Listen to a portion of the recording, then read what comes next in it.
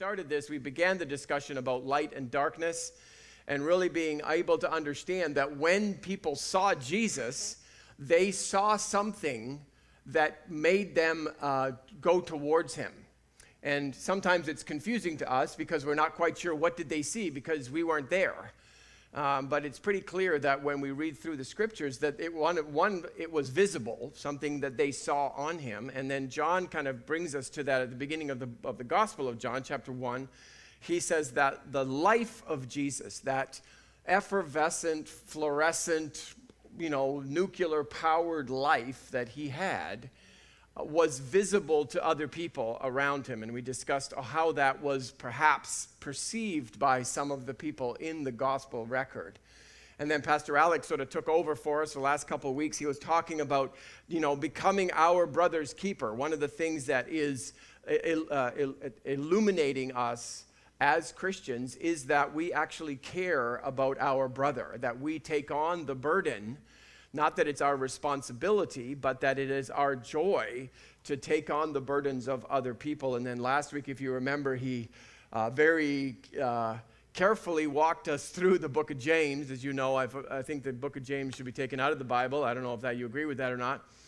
But it, carefully going through it with us, talking about the fact of being impartial as a church, that being able to embrace people of all sorts and kinds and flavors and perspectives and ideologies and ways, that we all belong here. God has got stuff to work on with us all, of course, but he was able to really share with us how important that was to the early church, that we became a people that were not partial in the way that we interacted with other people. And then what I'd like to talk to you about today, to sort of wrap it up as we've run out of July, amazing as that sound, we are now closer to this Christmas than we are to last Christmas. How many of you people are getting nervous about that already?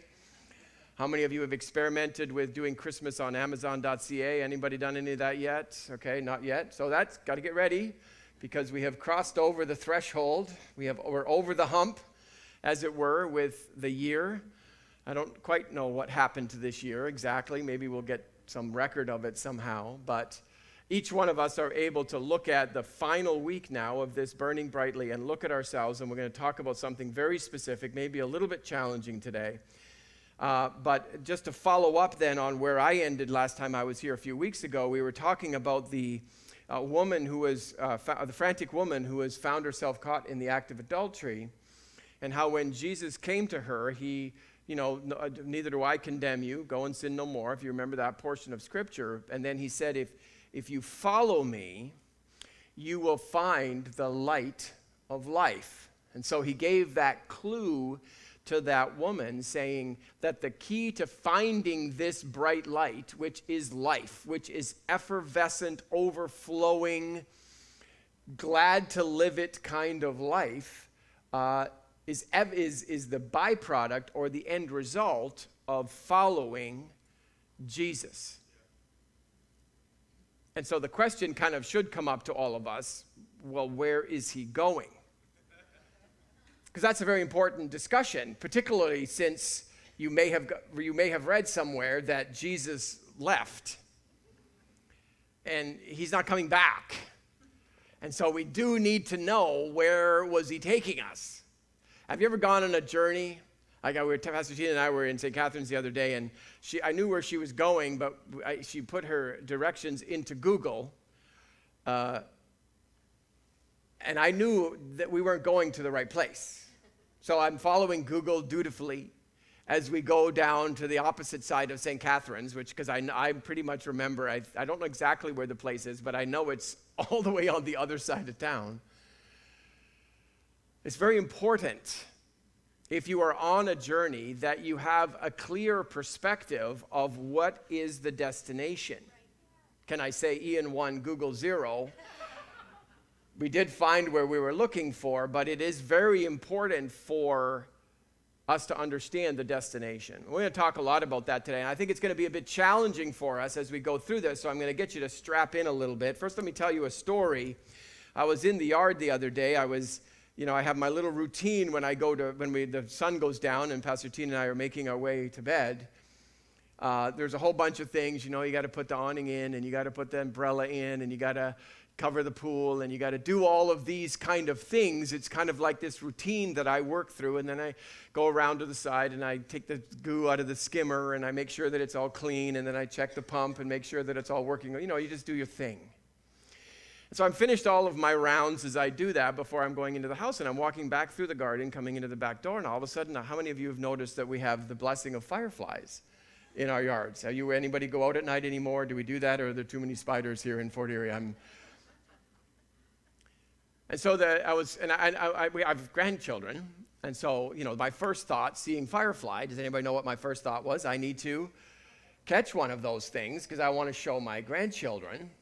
How many of you ever tried to catch a firefly at night?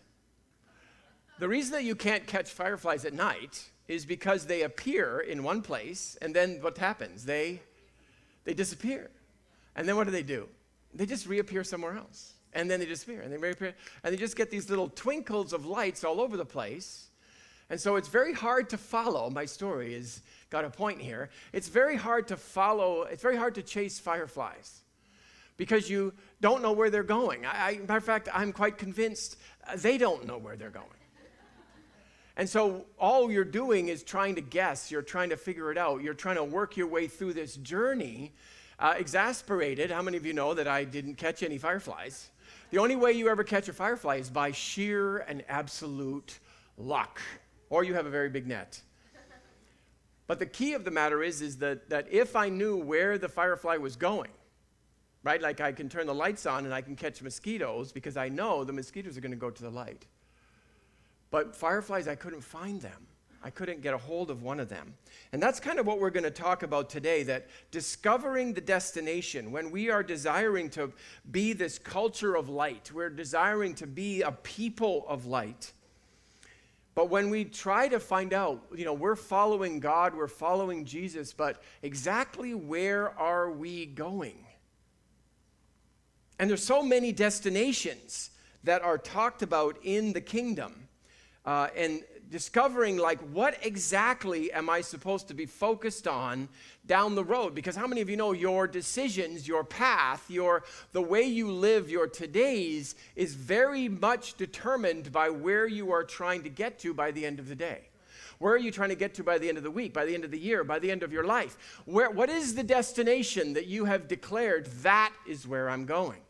And that is you're going to filter, you kind of talk it like this, that you have a worldview, you have a way of understanding the world around you that is very much predicated by the decision to walk towards a very particular destination. And when we become Christians, it's very important, as we'll get to when I get to the end here, it's very important that we understand where was Jesus taking us. Because if we're to follow him, the concept of follow is different than the concept of let's sit around here and eat hot dogs. Sit around means we're not going anywhere. Follow means you're going somewhere. And where is that going that we are going to? Where is that place Jesus was taking us, particularly since it wasn't only a few pages in the book later when he leaves and isn't coming back? And so we need to know, where are we going?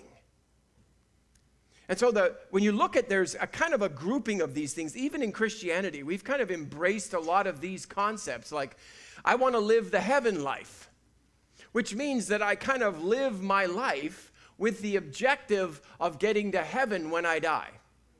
And what we're doing when we're doing that is we're going to make a whole bunch of sacrifices of some things in order to get that thing.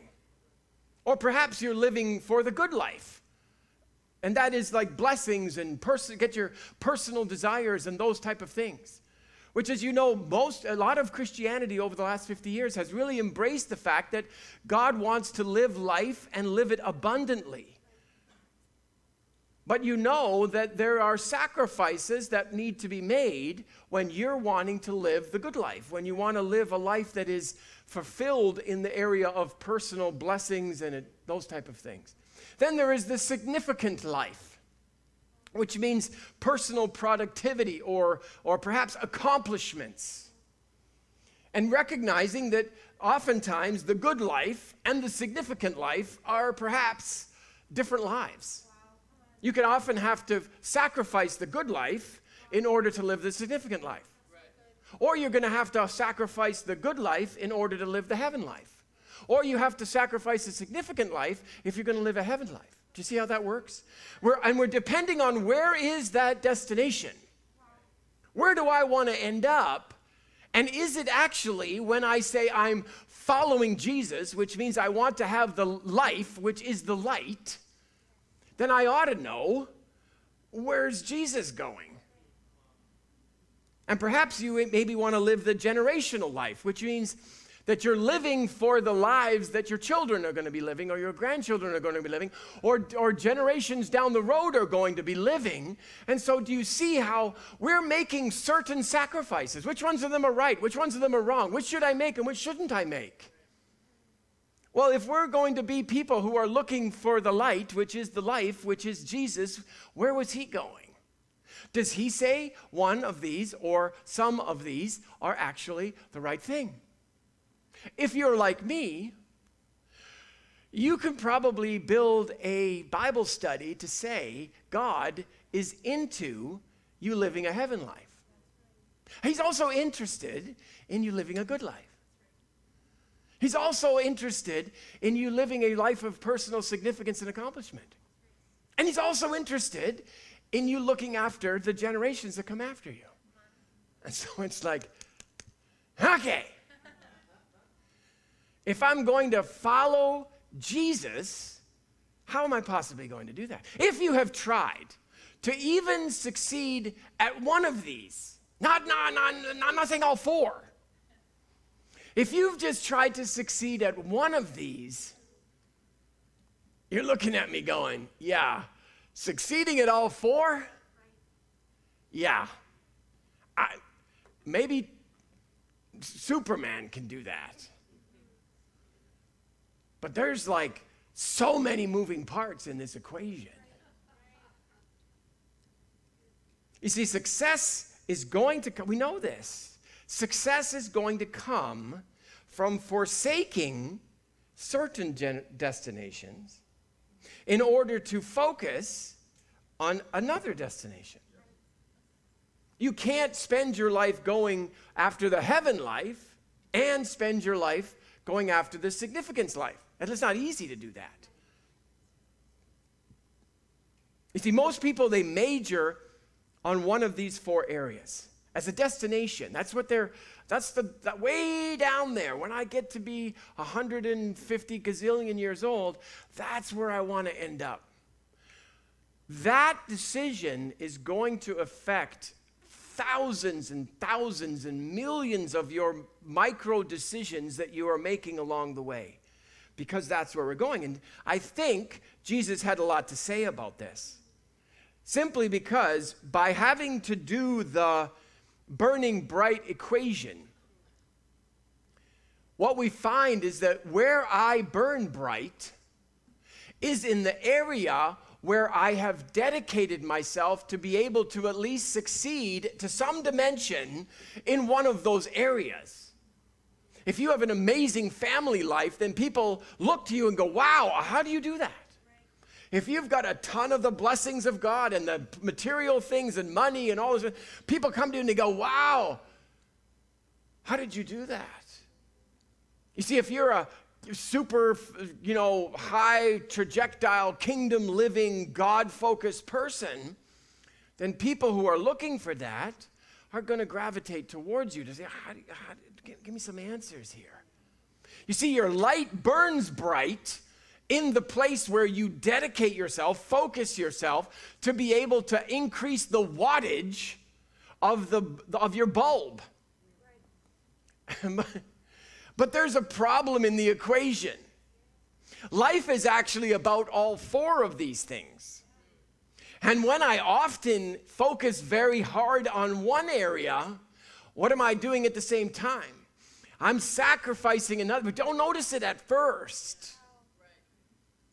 But what happens is that there's seeds that are going on, there's things that are building, there's momentum that's happening in all of these other areas That even though I'm going to get to the end of my scenario and my one light is burning so brightly, but it's so diminished by all of the dark that is coming from the areas that I have forsaken.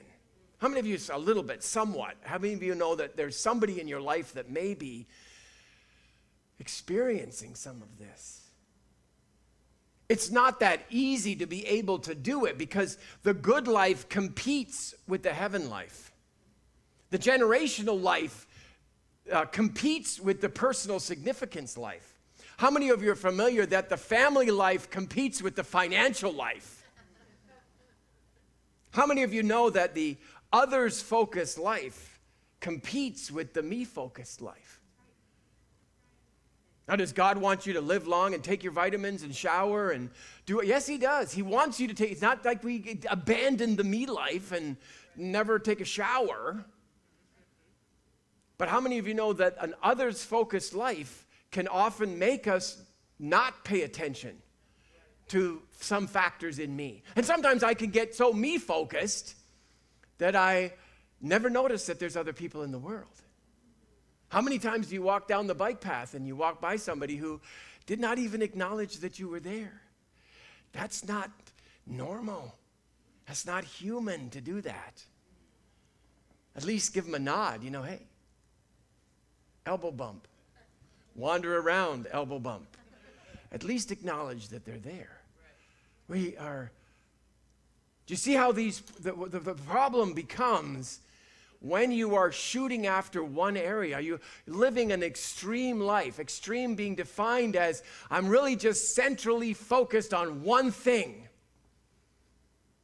Then what happens is that my out of balance place actually causes me more negative than the place I've concentrated on produces for me positive. Does you see that? And so it becomes super important. If Jesus said that the equation is you follow the light, which gives you life, not just life in one of these areas. I don't think Jesus was so good at doing one thing. What was crazy about what he was doing was he was doing all of them. He was living this 360-degree life, and people were looking at him and go, man, dude, how are you doing that? You don't even seem to be working that hard at it. But they said that the light was the life. What we're looking for is the light so that we can find the life.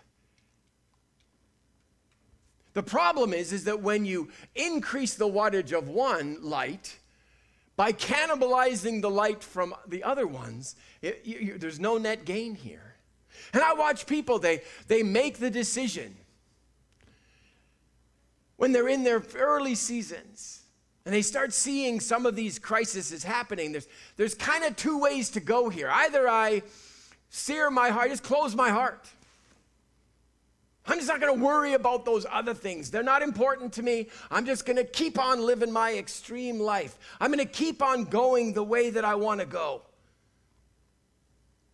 Eventually, you'll find somebody to blame or something to blame for all the problems and just let it all go away. Just be a single-focused, monodimensional person that just accomplishes just the moon. I see some people do that. That's a really hard way to go. I see some people try to do that. Other people try to keep changing course. If you're a sailor at all or you know anything about sailboats, you got the destination down there. You can't head straight for it, so you just keep tacking back and forth as you make your way down to that point. And people do that. It's kind of like living, let's say, in a way that is balanced. But the problem with balance is that, and people are starting to realize this, I think there's the younger generation just grew up, kind of like so connected to all of the failures of other people. We didn't know how crazy our parents were back in the day. But the kids now, they know how crazy we are. They know all, they don't have to fail. They saw us fail. They saw us do it wrong. And so they're seeing, I don't want to live extreme like that. Because I see the problems with living extreme, and you go and be the great big man, whatever, but you don't know your kids' first names. You go through all these things. They have a lot of money, but you're kind of in the headlines every week. So your reputation's shot. They see that. I tell you, there's another problem, though. Living the balanced life is a decision to live a mediocre life because you're not really good at anything. You got a great family? No, but we get along. You got a lot of money? No, but I got enough. Are you significant in some way? Well, my pastor knows my name. Am I living really hot for God? No, but I'm not backslidden. I go to church once. You see, you just don't get very good at anything. And you notice after a while that, that we are not made, human beings, we are not made for average. When was the last time you bought something you considered average? Never, unless it was 92% off. And you were going to give it away as a Christmas gift anyways. Nobody likes average. No, how many of you woke up in the morning and said, I'm going to learn a new word today. I'm going to learn the word mediocre. Nobody even likes that word exists. Nobody wants to live the mediocre life or marry a mediocre person or drive a mediocre car or live in a mediocre house or wear mediocre shirts. Nobody wants to do that. Now, we all have different opinions about what those things are, but the whole concept that if you're going to run away from an extreme way of living and run towards balance, when balance actually means that you're the jack of all trades and master of none, that you don't accomplish anything actually important in life. Got it? There's no way that we can live that way. We just get so frustrated. And can I tell you something? The older you get, the more frustrated you get. But see, Jesus said, no, but they saw Jesus and they said, man, you got life. Give me some of that. And you see, what Jesus was pointing us towards was a different way. A different way. You see, we have so many people in the scriptures, everybody we meet, especially in the gospel. I love the gospels because they're super real. You're meeting people from every walk of life. It's just like you can find yourself somewhere in the gospels. Your picture, your DNA is somewhere in somebody in those gospels. And we go all the way from Peter to the prodigal son. We go all the way from the exasperated young ruler to the desperate religious leader. We go from the woman caught in the act of adultery to the woman with the issue of blood to the very mother of the Messiah. And I tell you, they're all chasing fireflies. Remember that bumper sticker, don't follow me, I don't know where I'm going? We should all have those. Because you know what, unless we are following Jesus and we know where Jesus is going, we're lost. And all of these people that were in the Gospels that you read after them all the time, why were they running for Jesus? The rich young ruler ran towards Jesus, dropped on his knees, and said, how do I have the kind of life you have? I am up to here with trying to do this other way of living life. Help me find what you have. And so we come to the place now where we are Jesus guys, follow Jesus. Where's he going? I don't know if we actually have defined that. It's like Jesus was the light. And so he's like the light. He says, I stand here and I glow. And everybody comes. No, Jesus was not standing still. You didn't come to Jesus to stand still. If we would have done that, then the account of Jesus' life would have been radically different. And we'll talk a little bit about that. Can I give you some hope? Can I tell you something? These people that we read in the Gospels, you know what? They're some of the most famous people that have ever lived. Go ask somebody who the adulterous woman is. Oh, that's out of the Bible. Who's Peter? Don't give a last name. Just say who's Peter. And they'll say he was a disciple of Jesus. Not everybody, but like lots of people. How many people know your name? How many people know my name? Not like this. Not like the rich young ruler. Man, the guy's famous. The woman with the issue of blood, she's famous for all time. But can I tell you something? She's not famous because she went after the Jesus life, or because she went after the good life, or that she went after the generational life or the significant life. The irony of this moment as we interact with these people in Scripture is that they are famous. Their lives took on exponential levels because of what they did when they saw the light. Their example, their message to us is, what do you do when you see the light? Jesus said, if you follow it to where it is going, then you will have life. The Lord said this to me. I'm very concerned, as you know, I'm not going to go off on a tangent. That we live in a post-Christian world. You could tell now. There was a debate before. But March the 15th, it was all settled. We are non-essential.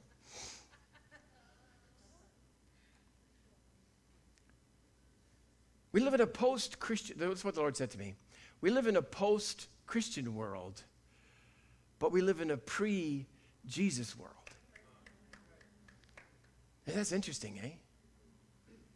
You see, people need to find a way to follow Jesus. Not necessarily to follow all of the other stuff. But we need to know, where was Jesus going? Because that way produces light, which is the life. And everybody wants to go that way. At least everybody Jesus met wanted to go that way. It is exactly here that when we find a culture like the one we live in right now that is rejecting the extreme culture of focusing on just one of the elements of life, and we're also frustrated at the option of living a mundane life because of trying to create enough balance that we keep all the plates spinning in our lives all the time. So where was Jesus pointing? Because I think this is the issue. I think Jesus was pointing with his light. Because he was saying, follow me. His light was not like a lighthouse that was going to stand in one spot for the rest of its time. But in fact, his light was going somewhere. Like if you have a torch at the front of a parade. You may not be at the back. You may not be able to see the person holding the torch, but you can see the torch. So you know, that's where I'm going right there. Because that torch is always moving. Because it's going somewhere. That in order to get this place, this destination, you have to go there. You know, can I tell you something?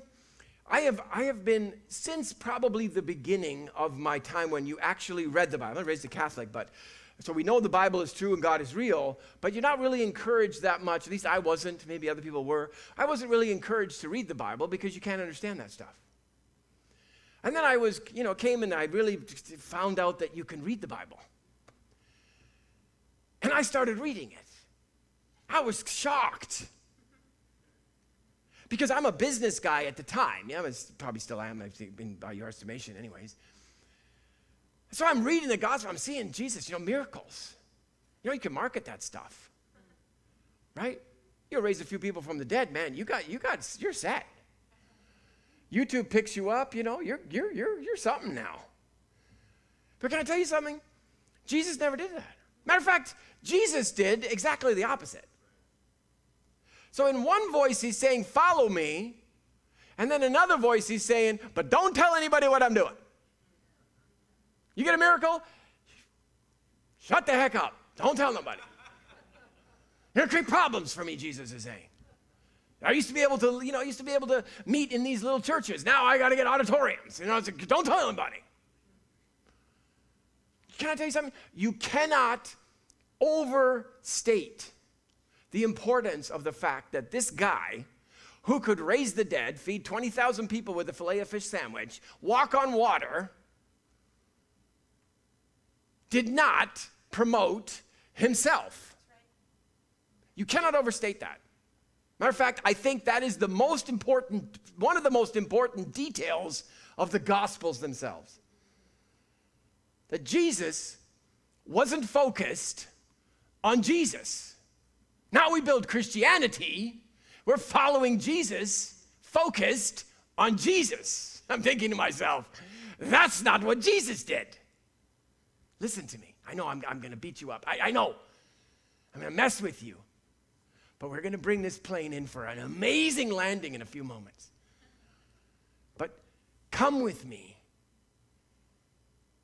If you possess in you sufficient humility to say, perhaps on March the 15th, when they declared that we were not essential, perhaps our light is not sufficiently bright. Do we possess that much humility? So if it is not, then do we also possess the ability to say, let's figure out how to make it burn bright? Because Jesus burned bright. Jesus changed the world.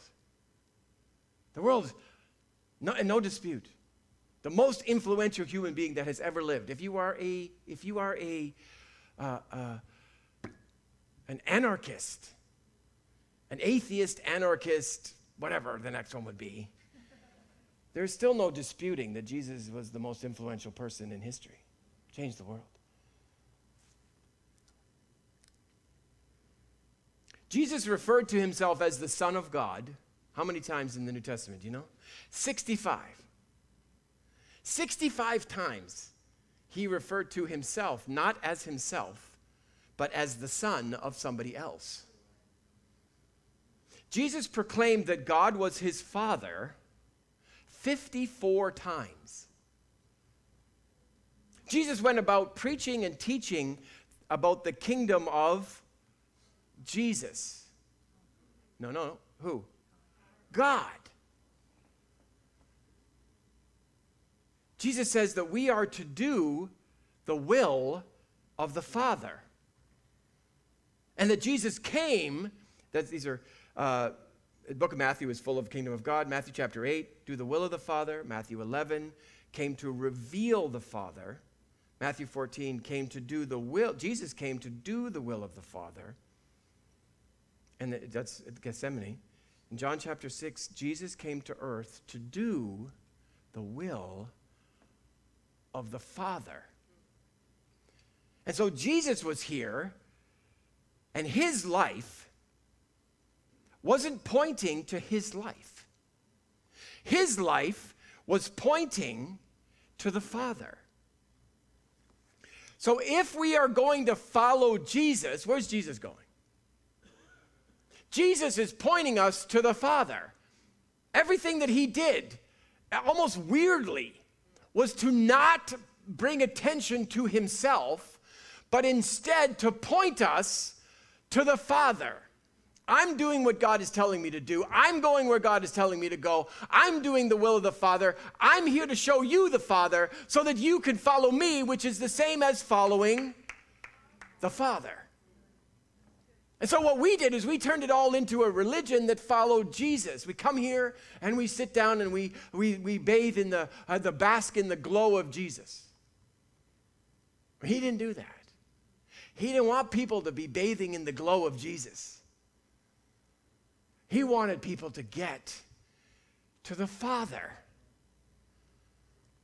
Now, it seems a bit disjointed, but I'm going to bring it all together in a moment. Listen to this. Go with me to John chapter 1. Are you in there in John chapter 1? Verse 6 to verse 9, and I'll give you paraphrase, Ian's version. It says, there was a man who came, but he wasn't the light, but he was a witness to the light. Who are we talking about? Anybody? John the Baptist. And then that witness was going to show us the light, right? The baptizing Jesus, right? This is the Son of God, right? Remember that moment?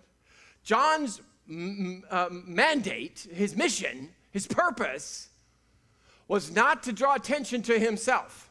Although that was happening, John the Baptist was more famous than Jesus for a long time, until Jesus shows up. And then they had the war that went on between the two ministries. They were Google warring as they, I'm sorry, is that a different story? Do you know what happened? In John chapter 3, John the Baptist is there, and he's talking to them, and he's saying, I must decrease. He did the other way around. He said, Jesus must increase, and I must decrease. What is that talking about? That's talking about John the Baptist was a pointer.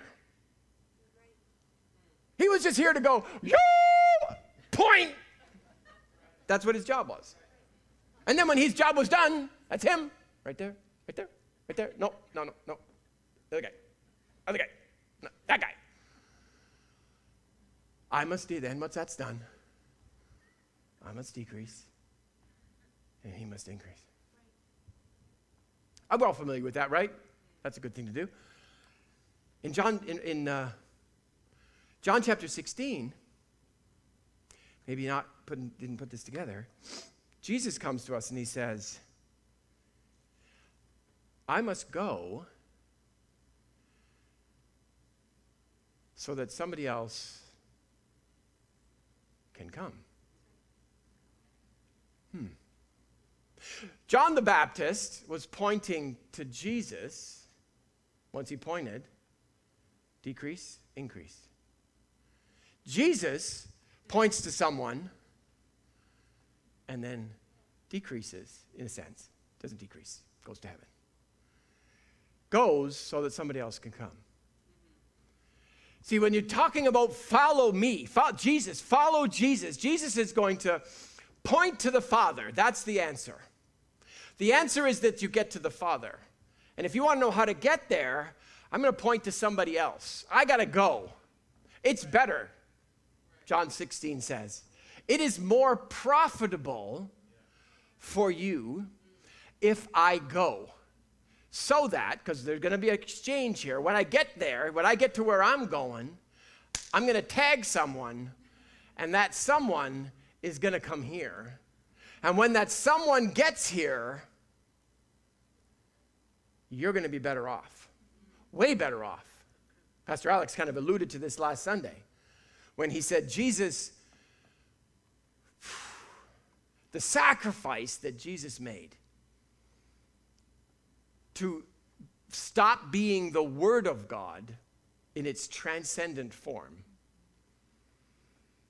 and allow all of that to be placed inside of a single human being. For all eternity, Jesus is now a human being. You know, I was so challenged when I was sitting right there when he was talking last week, and I'm thinking, man, I've always struggled with one thing. Always. Praise the Lord for Pastor Alex, wherever he is. Probably figuring out how to get Buffalo online. Hi, Buffalo, by the way. You're awesome, you people. They asked Jesus, when is the end times? I mean, you're God. You know everything. And he says, no, I don't know. He didn't know because he's a human. Now, see what he gave up? So the Father knows that because he's still his Father. I had to go from the Word to be a human. I had to come here. But the reason, what was Jesus doing? How do we actually do this? How do we live the life that Jesus is talking about? He says it's profitable for you if I go. I diminish. I make room. Maybe that's a better way to say it. I mean, diminish is not a good way to talk about Jesus. I make room. I'm going to go over here so that somebody else can come and fill my spot. Does anybody know who that someone is? That's the Holy Spirit. Let's talk about the Holy Spirit for just a moment. In Hebrews chapter 10, the Holy Spirit is called the Spirit of grace. Let's start somewhere else. John chapter 1, it says that the Word became flesh and dwelt among us. That is, name, Jesus. And Jesus was full of grace and truth. simultaneously. We talked about this in previous weeks. So you cannot have a truth without grace is tyranny. But truth with grace empowers the person to grab hold of that truth and go through the journey of making it their own, right? I have the grace to pursue the truth rather than be judged and condemned by it the very first day when I fail. Jesus releases the God components of grace and truth in such a way that it is inspirational rather than diminishing us as human beings. Every one of us now on a path of grace and truth to become more and more and more and more and more like Jesus every day. They had all of that opportunity in the Old Testament. The only problem is, as soon as they encountered the truth, it diminished them. I know this hurts. It became death to them, Paul said. Because when you can't reach the mark, it diminishes you because you failed. And now you are less strong, you're weaker when you try the next time.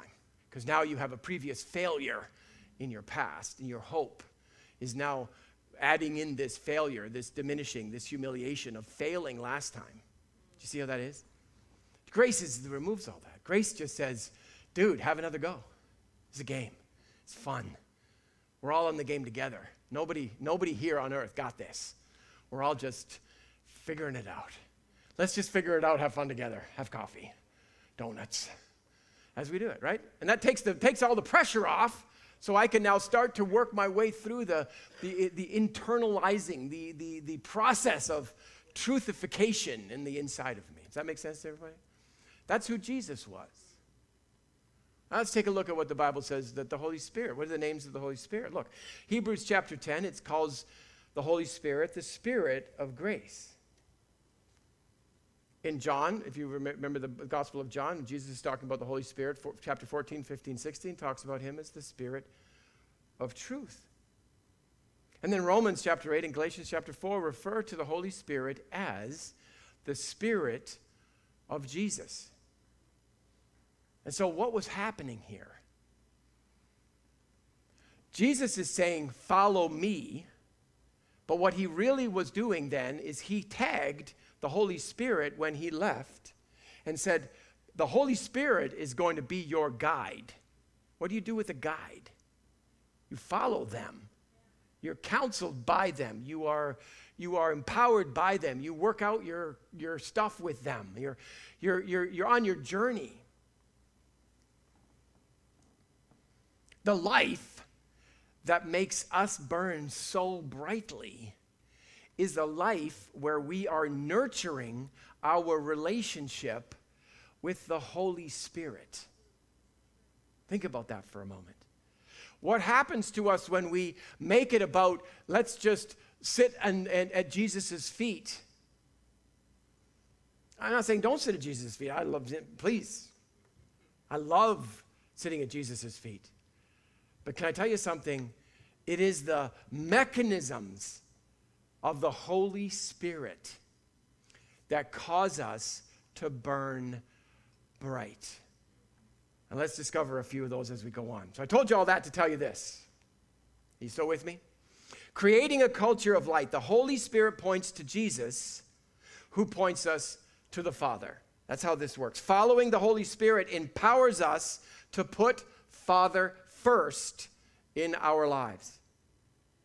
When we do this, he causes us to supernaturally excel in all 4 areas of our life that we talked about earlier. Balance is good, but divinely accelerated balance is the mechanism of a truly successful and enjoyable life. You want to write that down? You might tweet that stuff. A divinely accelerated balance is the mechanism of a truly successful, enjoyable life. We talked about this before. Romans chapter 5, 1-5. Peace with God. Peace with the Father. Tranquility, provision, security, safety. That's what that word means. And that word, grace, this peace produces, next verse, this grace. The grace that is created because I have peace with God. When Tina and I are fighting, not that we ever fight, never fight. No, we're perfect marriage. But should that ever happen, there's no grace coming back at me. You want a cup of tea? Get it yourself. right? Your leg, you got legs? Of course, that's not true. It's not true that we even fight, so. But you know when you're at odds with somebody, the grace diminishes, right? You get your own breakfast. When your grace is down, you're on your own. Isn't that true?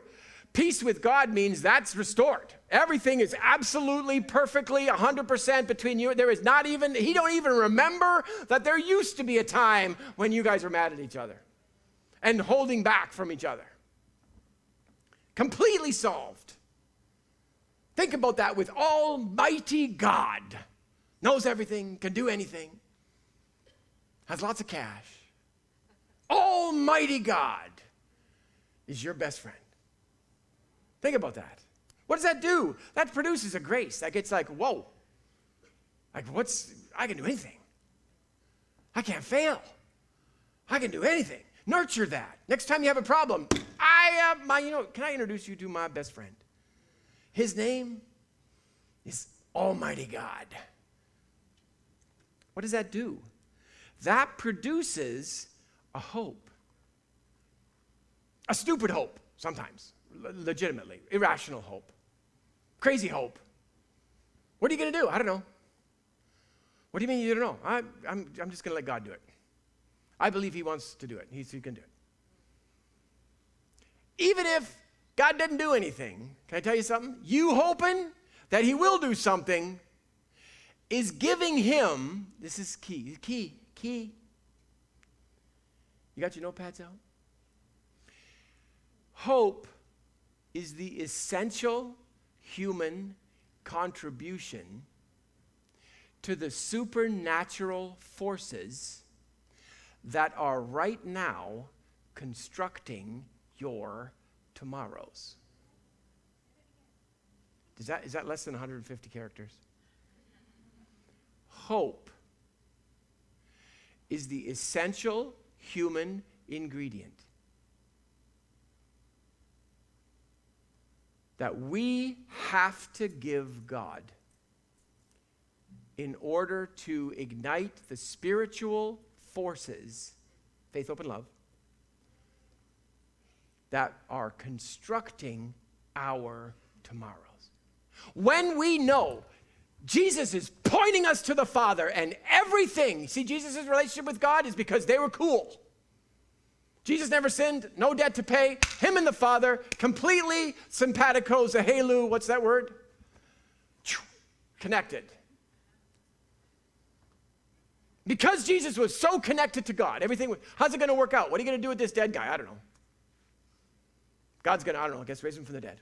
Can God do that? Oh yeah, Almighty God. How about the 20,000 that need lunch? Yeah, we can do that. Need to walk on water? Yep, I can do that. You know why? Because his relationship with God was so tight, nothing between us. There's no reason why God wouldn't hold me up when I step on the water. No reason. Why would he make me wet? Why would he make me wet? You see, his relationship was so amazing between him and God. It was like perfect. This is what Jesus was showing us. This hope that is created when we have this confidence that God is actively involved. And that because he's actively involved, he's gracing us, doing stuff for us that we don't even deserve. That's the nature of the word grace. If you deserved it, it wouldn't be grace. The fact that you don't deserve it, oh God, I screwed up. Perfect. Because if you had not screwed up, then it wouldn't be grace. Oh, I made a mistake. Perfect. I'm so stupid. Perfect. I'm the weakest person. I'm perfect. That's what you need. You need to be a screw up to get grace. Jesus didn't need grace. He never screwed up.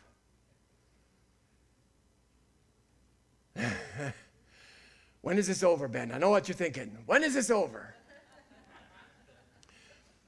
Believe. What you got to do, just work on that. Jesus, God, you love me. You love me. I'm your favorite. I'm your favorite. I'm your favorite. Now, see that? I'm your favorite. And then believe in that grace. Just say, I think it's going to work out. Just say that. Just say that with me. Everything is going to be okay. Did you believe that? Did it make you feel better? And say, okay, say this with me. Say, Jesus, I'm always going to have more than enough. You feel better just saying that. You may not think that's even true. You still feel better saying it. Imagine what you do if you work on that for a while and you actually start believing it. Sucker. Everything is actually going to be okay. That's hope. That's what it feels like. It just feels like, woo, honey, let's just go to Starbucks. I don't know, everything's going to be okay. The Holy Spirit, okay, I'm going to close. Ooh, 26. Holy Spirit, Alex was late last week. Did you remember? Yes. Do you remember? Yes. Forever enthroned. Last Sunday, forever enthroned. Holy Spirit empowers us to put Father first, just like Jesus did. Everything else is supernaturally optimized when you do that, so that our lives excel in all areas, making our lives burn bright. This is where you clap. Yeah. Seriously, that's how this works. So here we go. Thank you for clapping. How many of you are up for a 30-day challenge? Before I tell you what it is, put your hand up if you are up for a Pastor Ian 30-day challenge. That will not cost you a dime. Put your hand up if you are still in for a 30-day challenge. All in. Here's what we're going to do. Number one, you got your notepads out, phones out, recording devices out. 30-day challenge. That's the month of August, so I've given you a few days to prep. How does focusing on the Holy Spirit change our daily routine? We're going to do some work to make our daily routine look like we are wanting to follow the Holy Spirit. Number one, 30 minutes every day. Every day. Say this with me. 30 minutes every day. Pray in tongues. If you don't pray in tongues, we can help you with that after service. 30 days, 30 minutes for 30 days. Number two, journal for 15 minutes a day. What do you write down? Whatever you like. Before you journal, I want you to read John chapter 14, 15, and 16. Don't have to read the whole thing, but read some of it. Every day. You all in so far? Put your hand up again. 30-day challenge. How many people are still in? Oh, the crowd has significantly diminished. And number three, that's 15 minutes. So far, we're 45 minutes committed every day. This is August, by the way, so I know none of you are working hard.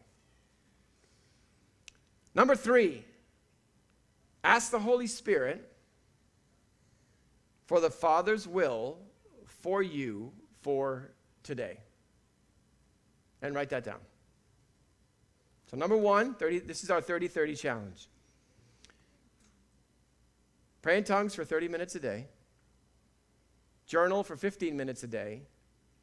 And just ask the Holy Spirit, take 15 minutes to ask the Holy Spirit, what is the Father's will for you to do today? Don't expect that he's going to tell you to go and lasso the moon on day one. He's probably just going to say, how about making your bed? Something simple. Don't worry about it. Don't be afraid of God that he's going to get you to go and move to, someplace you don't want to go. Am I done? Is that why you're here? Put your hand up if you're committing to 30-30 challenge. Amen. Right on, August. You can even start early. You can do 36 days if you start today. Praise the Lord for that.